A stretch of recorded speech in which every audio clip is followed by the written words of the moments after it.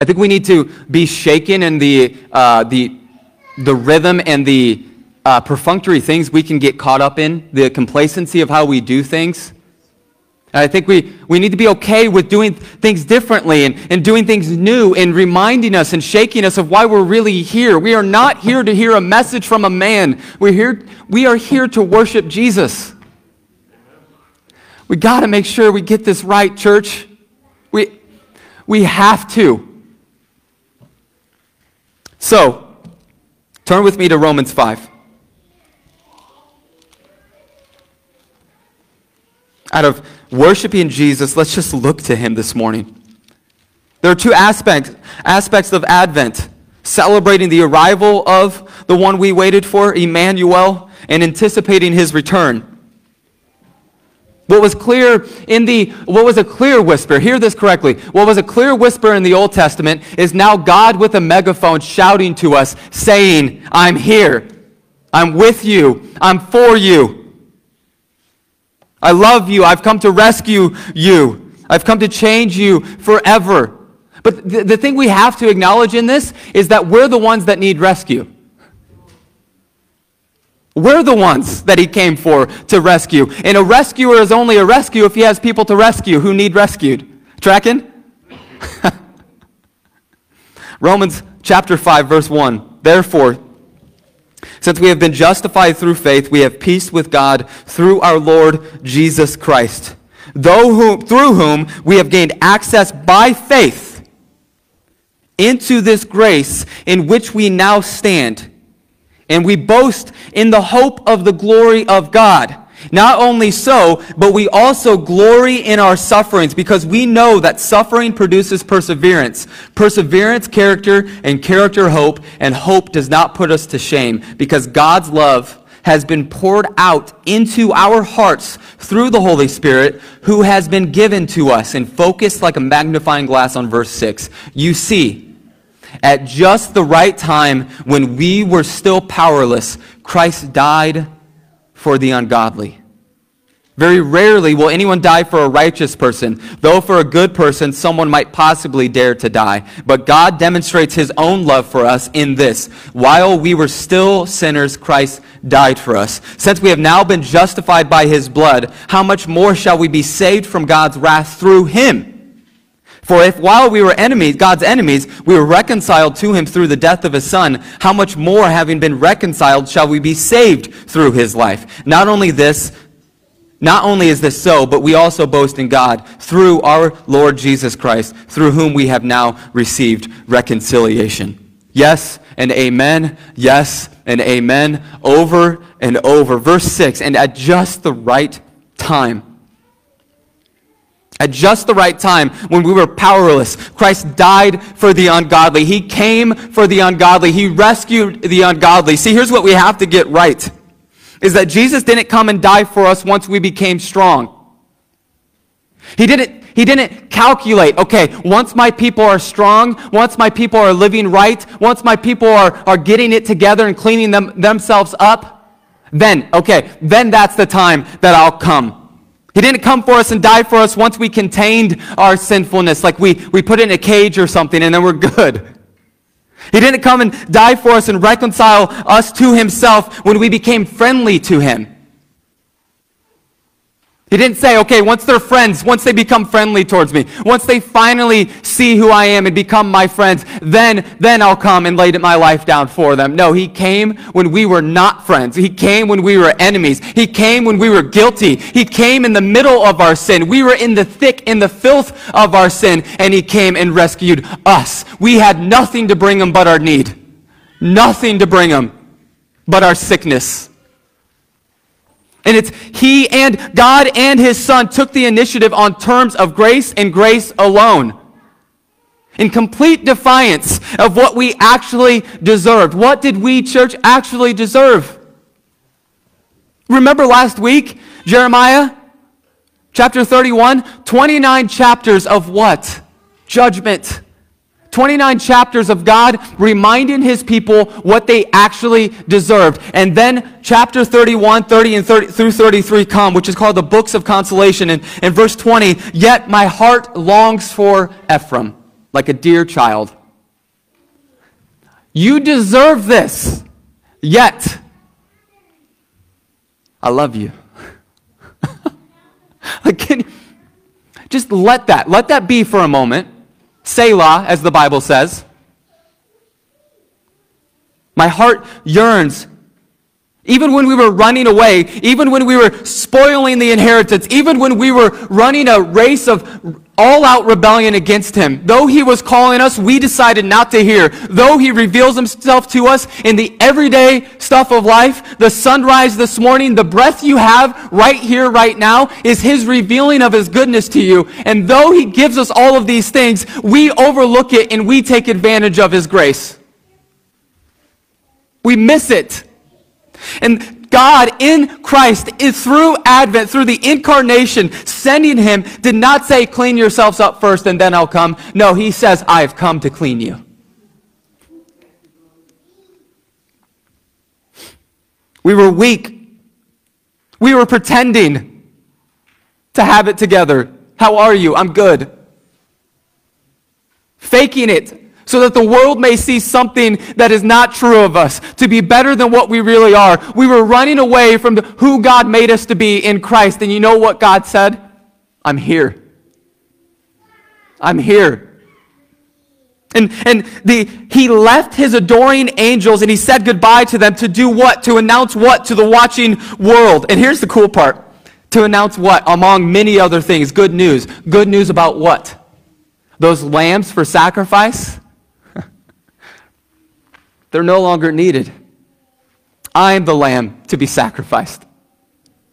Turn with me to Genesis 22. And this is where we must see where the Bible is one story, telling one narrative about one king, about one God, a good father who comes to rescue his children. And we must see that the glue that connects it all together is Jesus. Chapter 22 of Genesis, this is Abraham, and God comes to Abraham in chapter 12 of Genesis and says, I'm going to bless you, and through your offspring will be the blessing of many. And what's the one problem of that promise? Abraham looks around, he doesn't have offspring. How? How's this going to happen? Sarah even laughed, if you remember right. Because you would have too. It was like your grandma and grandpa. And then chapter 22, the promised child, quote unquote, is here. Finally here. The one and even if you just look at verse 21, chapter 22, verse 1. Sometime later, God tested Abraham, and he said to him, Abraham. Abraham replied, here I am. Verse 2, then God said, take your son, your only son, whom you love, Isaac, and go to the region of Moriah. Sacrifice him there as a burnt offering on a mountain. On a mountain I will show you. And keep going. And so early in the morning, verse 3, Abraham got up, loaded his donkey. He took with him two of his servants and his son Isaac. When he had cut enough wood for the burnt offering, he set out for the place God had told him about. On the third day, Abraham looked up and saw the place in the distance. He said to his servants, stay here with the donkey while I and the boy go over there. We will worship, and then we will come back to you. Verse 6, Abraham took the wood for the burnt offering and placed it on his son. Took the wood for the burnt offering and placed it on his son Isaac, and he himself carried the fire and the knife. As the two of them went on together, Isaac spoke up and said to his father Abraham, Father? Abraham replied, yes, my son. The fire and the wood are here, Isaac said, but where is the lamb for the burnt offering? Look at this. Abraham answered, God himself will provide the lamb for the burnt offering, my son. And you know what happened? He did. And we can now say that you look forward. Now turn back to Romans 5. You can look forward, stay there. I don't care. Don't listen to me. Read his word. You can now say that God did ultimately provide, not only in this micro story, but in the macro story. Not only in this micro narrative, but in the meta narrative. He did provide the ultimate lamb for sacrifice.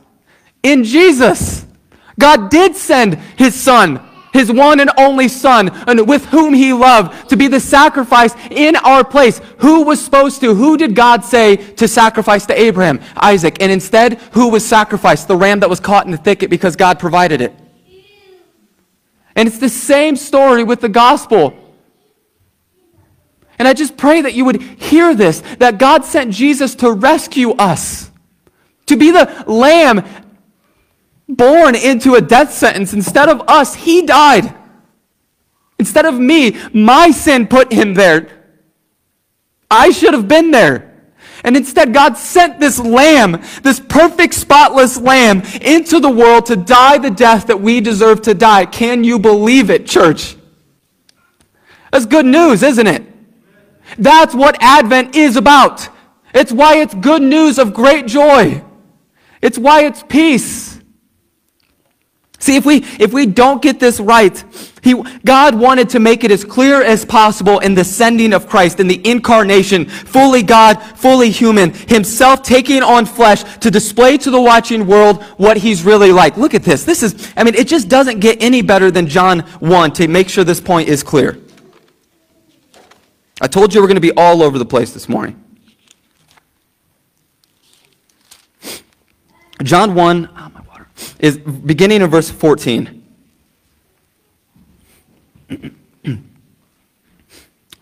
The Word became flesh and made his dwelling among us. We have seen his glory, the glory of the one and only Son, who came from the Father, full of grace and truth. And now, all right, so there's one. Let's go to Hebrews 1. What we must see is God didn't make it a mystery of who he is. He didn't say figure it out. He didn't say work harder and try better, just learn a lot of facts about who I am. No, he said just look to Jesus and you'll know who I am. Hebrews chapter 1. Beginning in verse 1. In the past, God spoke to our ancestors through the prophets at many times and in various ways.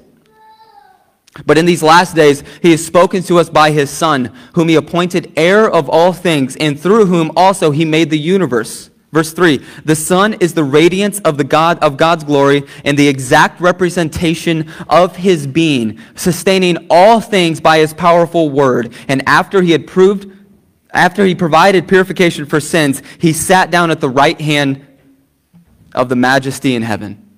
Jesus is the exact representation of who God is. You want to know God's love? You look to Jesus. You want to know God's forgiveness? You look to Jesus. You want to know God's ways? You look to Jesus. He perfectly resembles the heart of God. He put flesh on it. You want to know the heart of God? You look to Jesus because there it is in the flesh. That's Christmas. Your presence under the tree can't provide what Christ can provide.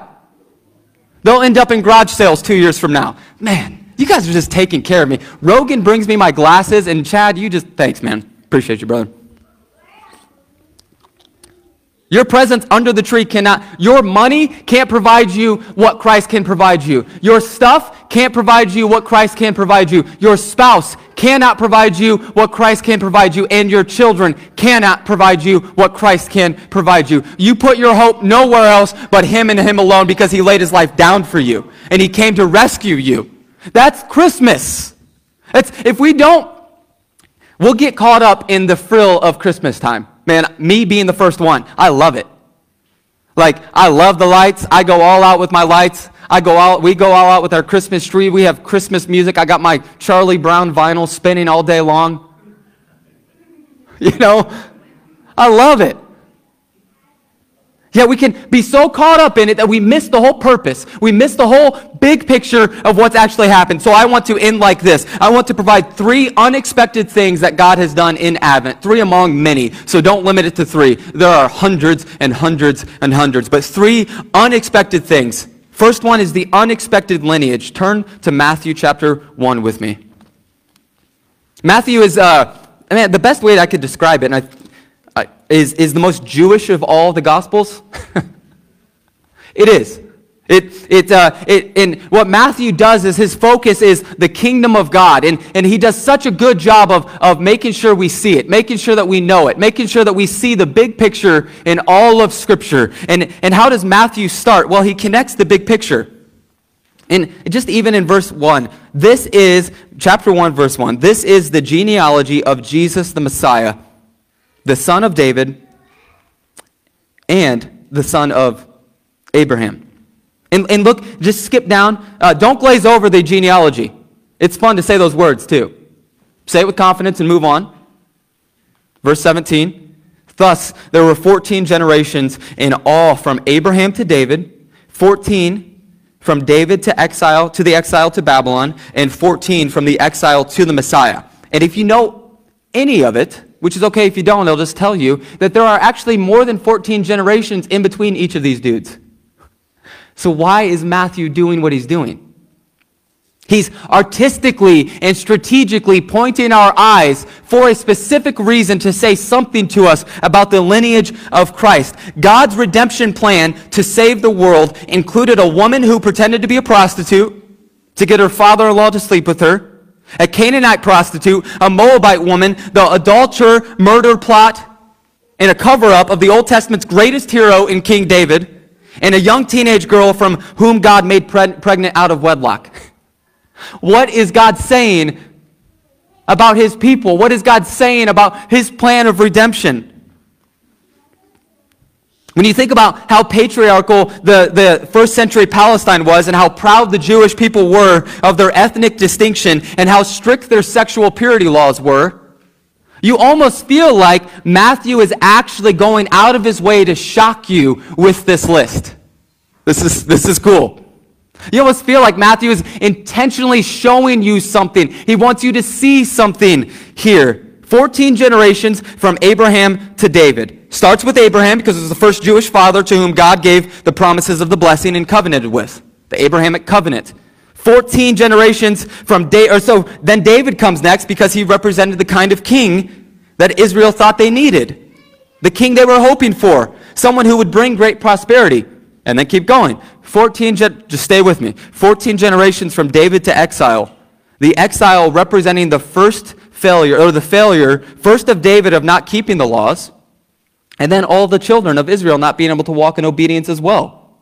So God sent them into slavery. 14 generations from the exile to Jesus. Why? Don't miss this. Why? Because Jesus is God's answer to their slavery and exile.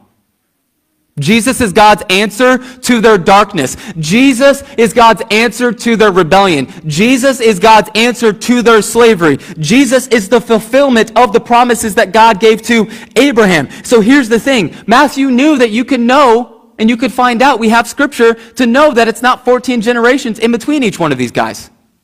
He knew that.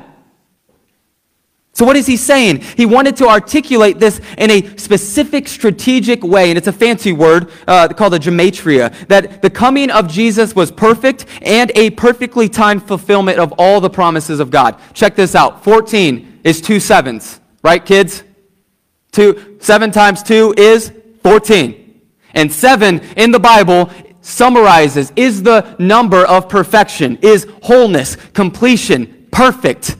So 2 sevens then literally would translate to, it was a perfect plan. That's what Matthew is saying. He's not saying it was just good. No, he was saying it was as good as it possibly could get. It's better than good. 2 sevens. Keep going. And the numerical value for the Hebrew word for David, if you were to list out all letters of the word David, is 14.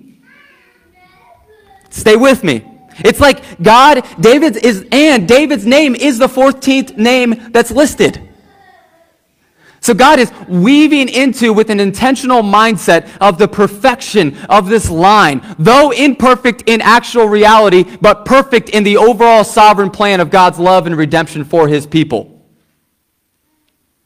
Matthew is showing you in a very Jewish and artistic way that God is always perfect, that God is always faithful, and that God is always in control. And just because we can't see God working doesn't mean he's not working in and through broken, lowly, needy people. Amen? That's our hope. God will ultimately stamp his perfect 14 on over all the darkness and chaos in history. It's been 550 years since the exile back here. It's been over 400 years since the prophet has spoken, and Jesus is God's answer to the people waiting. It was their answer, and it's our answer. Jesus is our answer. Matthew's genealogy includes the outcast, the scandalous, and the foreigner. The family Jesus comes from anticipates the family he has come for.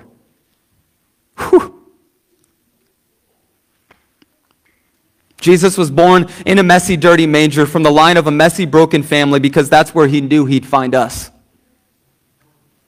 Second thing, unexpected lineage is the first one. Second thing, the unexpected kingdom. Jesus came in the Sermon on the Mount just a few chapters later, and what did he say? Blessed are the poor in spirit. Blessed are those who mourn. Blessed are the meek.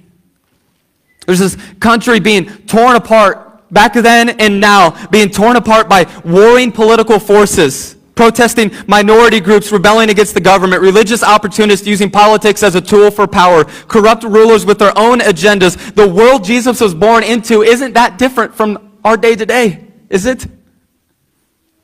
He came quietly to an insignificant nation of people at the outskirts of the Roman Empire, and keep going. Even within that group, he was born far away from their center of power. Where was he born? Bethlehem. Where's the center of power? Jerusalem. And not only that, angels came to who? Shepherds. Lowly, stinky, smelly shepherds. And they were on the night shift too. Don't overlook that. The shift you don't want to get. Jesus' birth was witnessed by barnyard animals in a cave, and no one in the crowded Bethlehem even cared. The only people to show up were a group of mystic foreigners 2 years later, despite what nativity scenes tell you, by the way. And when the powers that be found out about Jesus, they tried to have him killed. This is not how kings are supposed to arrive, but this is our king. This is not how revolutionaries change the world, but he is our revolutionary. Amen? This is, in short, a bad plan, and that's exactly the point. God's kingdom could not be less interested in worldly power. It's not that God doesn't need it, it's just that he doesn't want it. 1 Corinthians 1 verse 27 says, God chose the foolish things of the world to shame the wise. God chose the weak things of this world to shame the strong. Worldly power is based on fear, control, insecurity, anger, and greed. God's kingdom flips everything upside down and says, the less important you are, the more you fit right into God's kingdom story. Hallelujah, praise Jesus. God changes the world by overturning its entire concept of what really matters. And lastly, number 3, so you have the unexpected lineage, the unexpected kingdom, and now the unexpected story. Turn with me to Revelation 12. And you might be thinking, that's a weird text to turn to for an Advent sermon. You're not wrong. Maybe you're not even thinking that. In Revelation 12, we read this story of this woman who gives birth to a child who is to rule all nations. In verse 1, we read this. This is John writing from the vision of God that God gave him, told him to write down on the island of Patmos. And we see this, a great sign, verse 1, appeared in heaven, a woman clothed with the sun, with the moon under her feet. Now let your creativity and your imagination go here, man. Like it's meant to. And the moon under her feet and a crown of 12 stars on her head. She was pregnant and cried out in pain as she was about to give birth. Then another sign appeared in heaven, an enormous red dragon with 7 heads and 10 horns and 7 crowns on its head. Just picture that for a moment. This thing is bad. Its tail swept a third of the stars out of the sky and flung them down to the earth. The dragon stood in front of a woman who was about to give birth, so that it might devour her child the moment he was born. Man, she gave birth to a son, a male child, who will rule all the nations with an iron scepter. And her child was snatched up to God and to his throne. The woman fled into the wilderness to a place prepared for her by God, where she might be taken care of for 1,260 days. All right, how does that apply?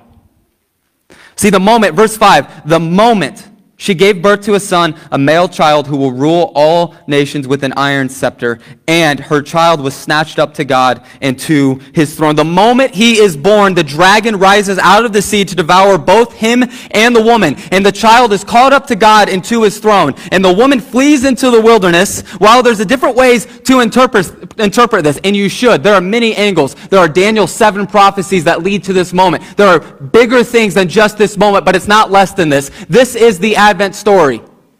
This is a picture of the birth of Christ. Since Genesis 3, the serpent has been at work, deceiving and destroying, asking God's people, did God really say? Is God really good? No, he's just afraid you'll be like him. The prophecy in Genesis 3:15 says that there is one day a child who will be born who would crush the serpent's head. And since the world has long lain in sin and error pining, we listen to these lies that God isn't as good as he says he is and can't give you what he says he can give you. That he isn't sufficient, that he's lacking, that he's holding back on you. See, what we see in this, we picture this baby born in a manger as this calm and quiet moment. But you know, sometimes when people ask me how I'm doing, and I'll respond like a duck. You know what I mean when I say that? So, what's a duck doing on top of the water? What's really happening underneath, though? Better believe they're flapping like crazy to get where they want to go. Or another analogy is, you know how in a stage play, you see that it comes together all beautifully and perfect, but really behind the scenes, you rip that curtain open behind the scenes, and there's just mass chaos. Anybody ever been in a play? You know that's true. Right? You got wardrobe changes, you got people yelling, you got all of this stuff happening, right? And so what God is doing here is that same thing. He's giving us a picture of what was actually going on. And it wasn't as peaceful and quiet as we experience in the world today. It was actually a war. See, when we pull back this scene of serenity, calmness, and silence, what's really going on is like a war. And what is the first attack? What is the first revealed attack of many that's already happened? But the biggest attack, the D-Day moment that God declares to the enemy that it's over, it's done, the victory is secure? Was it a soldier on a white horse with a sword drawn? No, it was a baby in a manger. Why? God chose the foolish things of this world to shame the wise. God chose the weak things of this world to shame the strong. See, he appeared, and when he appeared, this weary, tired, broken world rejoiced. Why? Good news is here. Because finally the one who would crush this serpent's head once and for all had come. What we see in this story here is a birth scene, and it was no silent night. The birth of Jesus landed in enemy territory. The beginning of the end is announced. The victory secured.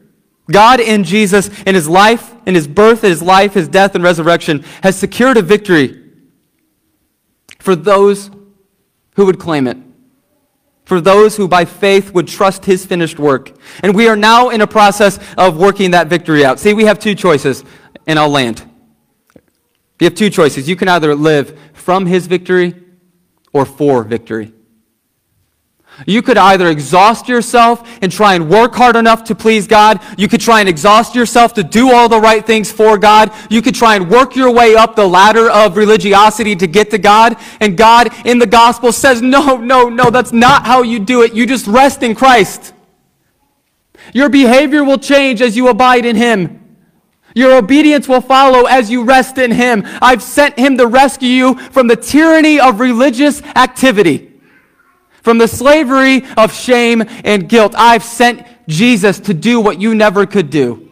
So believe him, trust him, follow him, obey him. Because when Jesus came up from the water in Matthew 4, God announces to those who were there, this is my son, with whom I'm well pleased. And then what did he say? Listen to him. Do what he tells you to do.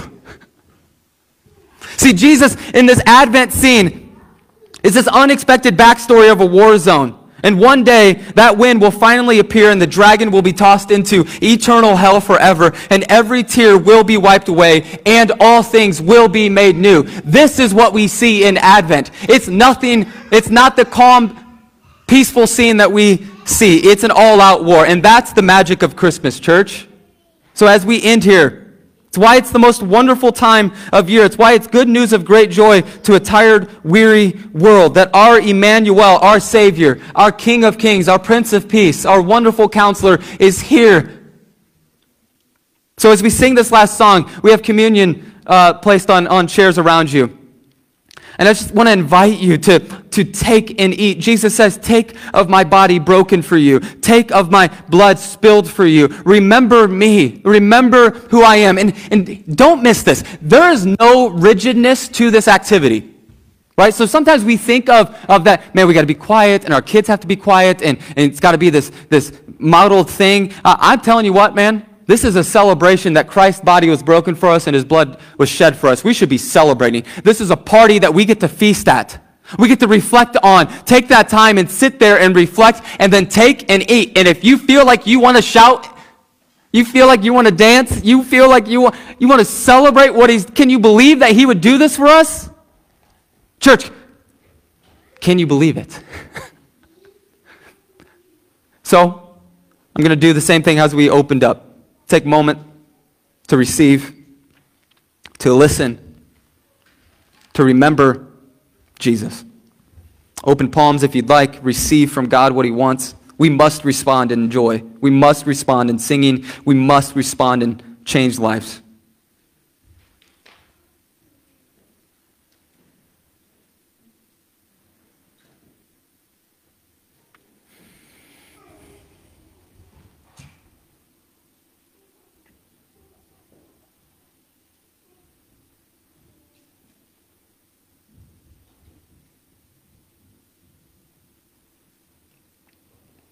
Thank you, Jesus.